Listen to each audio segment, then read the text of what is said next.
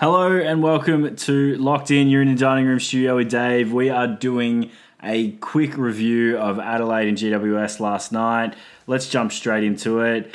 Adelaide looked a better team on the night, though they had almost a similar amount of scoring shots. Both teams fielded sides that probably look very close to their round one teams. Let's jump straight in. I think Brad Crouch is at the stage now where I think we have to take him. I've squeezed him in. I've upgraded Libba to him, found the cash to do it.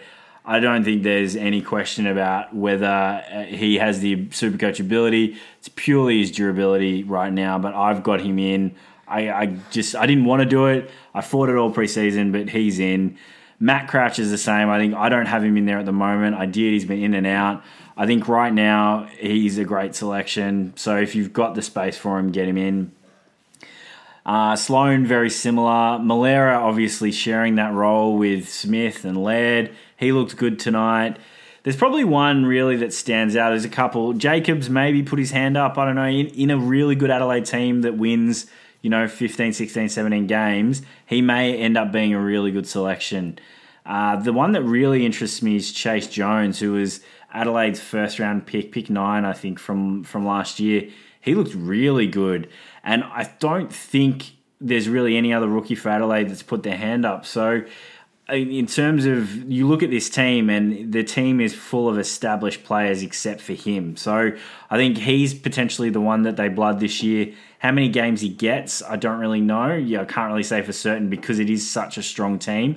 But they surely will play him at some stage during the year. He is a slightly elevated price, which, we don't really like at this stage. I mean, being picked in the top 10, I think he obviously cops that handicap. So he's 171k. He's a mid only. Man, if he plays round one, he might be one to squeeze in there. Rookies that play in the midfield in good scoring teams, in winning teams, are generally very decent scorers. On the flip side, not really a lot to talk about. Caniglio, Whitfield, Taranto did what they do. Be interesting to see what Kelly does when he gets back. The only one I've got of that trio is Whitfield. Caniglio, I think, is a very valid selection. Taranto, the same. I just don't see Taranto being a top 12 midfielder. Caniglio probably squeezes into the top 10 even, maybe even the top 8. But I'm going to let that play out because I want to see how Kelly impacts his selection. Down further, probably the more interesting rookies. Isaac Cumming only played 65% of game time and scored 65 points. Where's he at? He scored 63. The other rookies, Caldwell didn't play that much of a game, only scored 24. Haley, after scoring 100-odd last week, came back and scored 52. I mean, reality is, what did he play? 66% of game time, and Caldwell only played 42.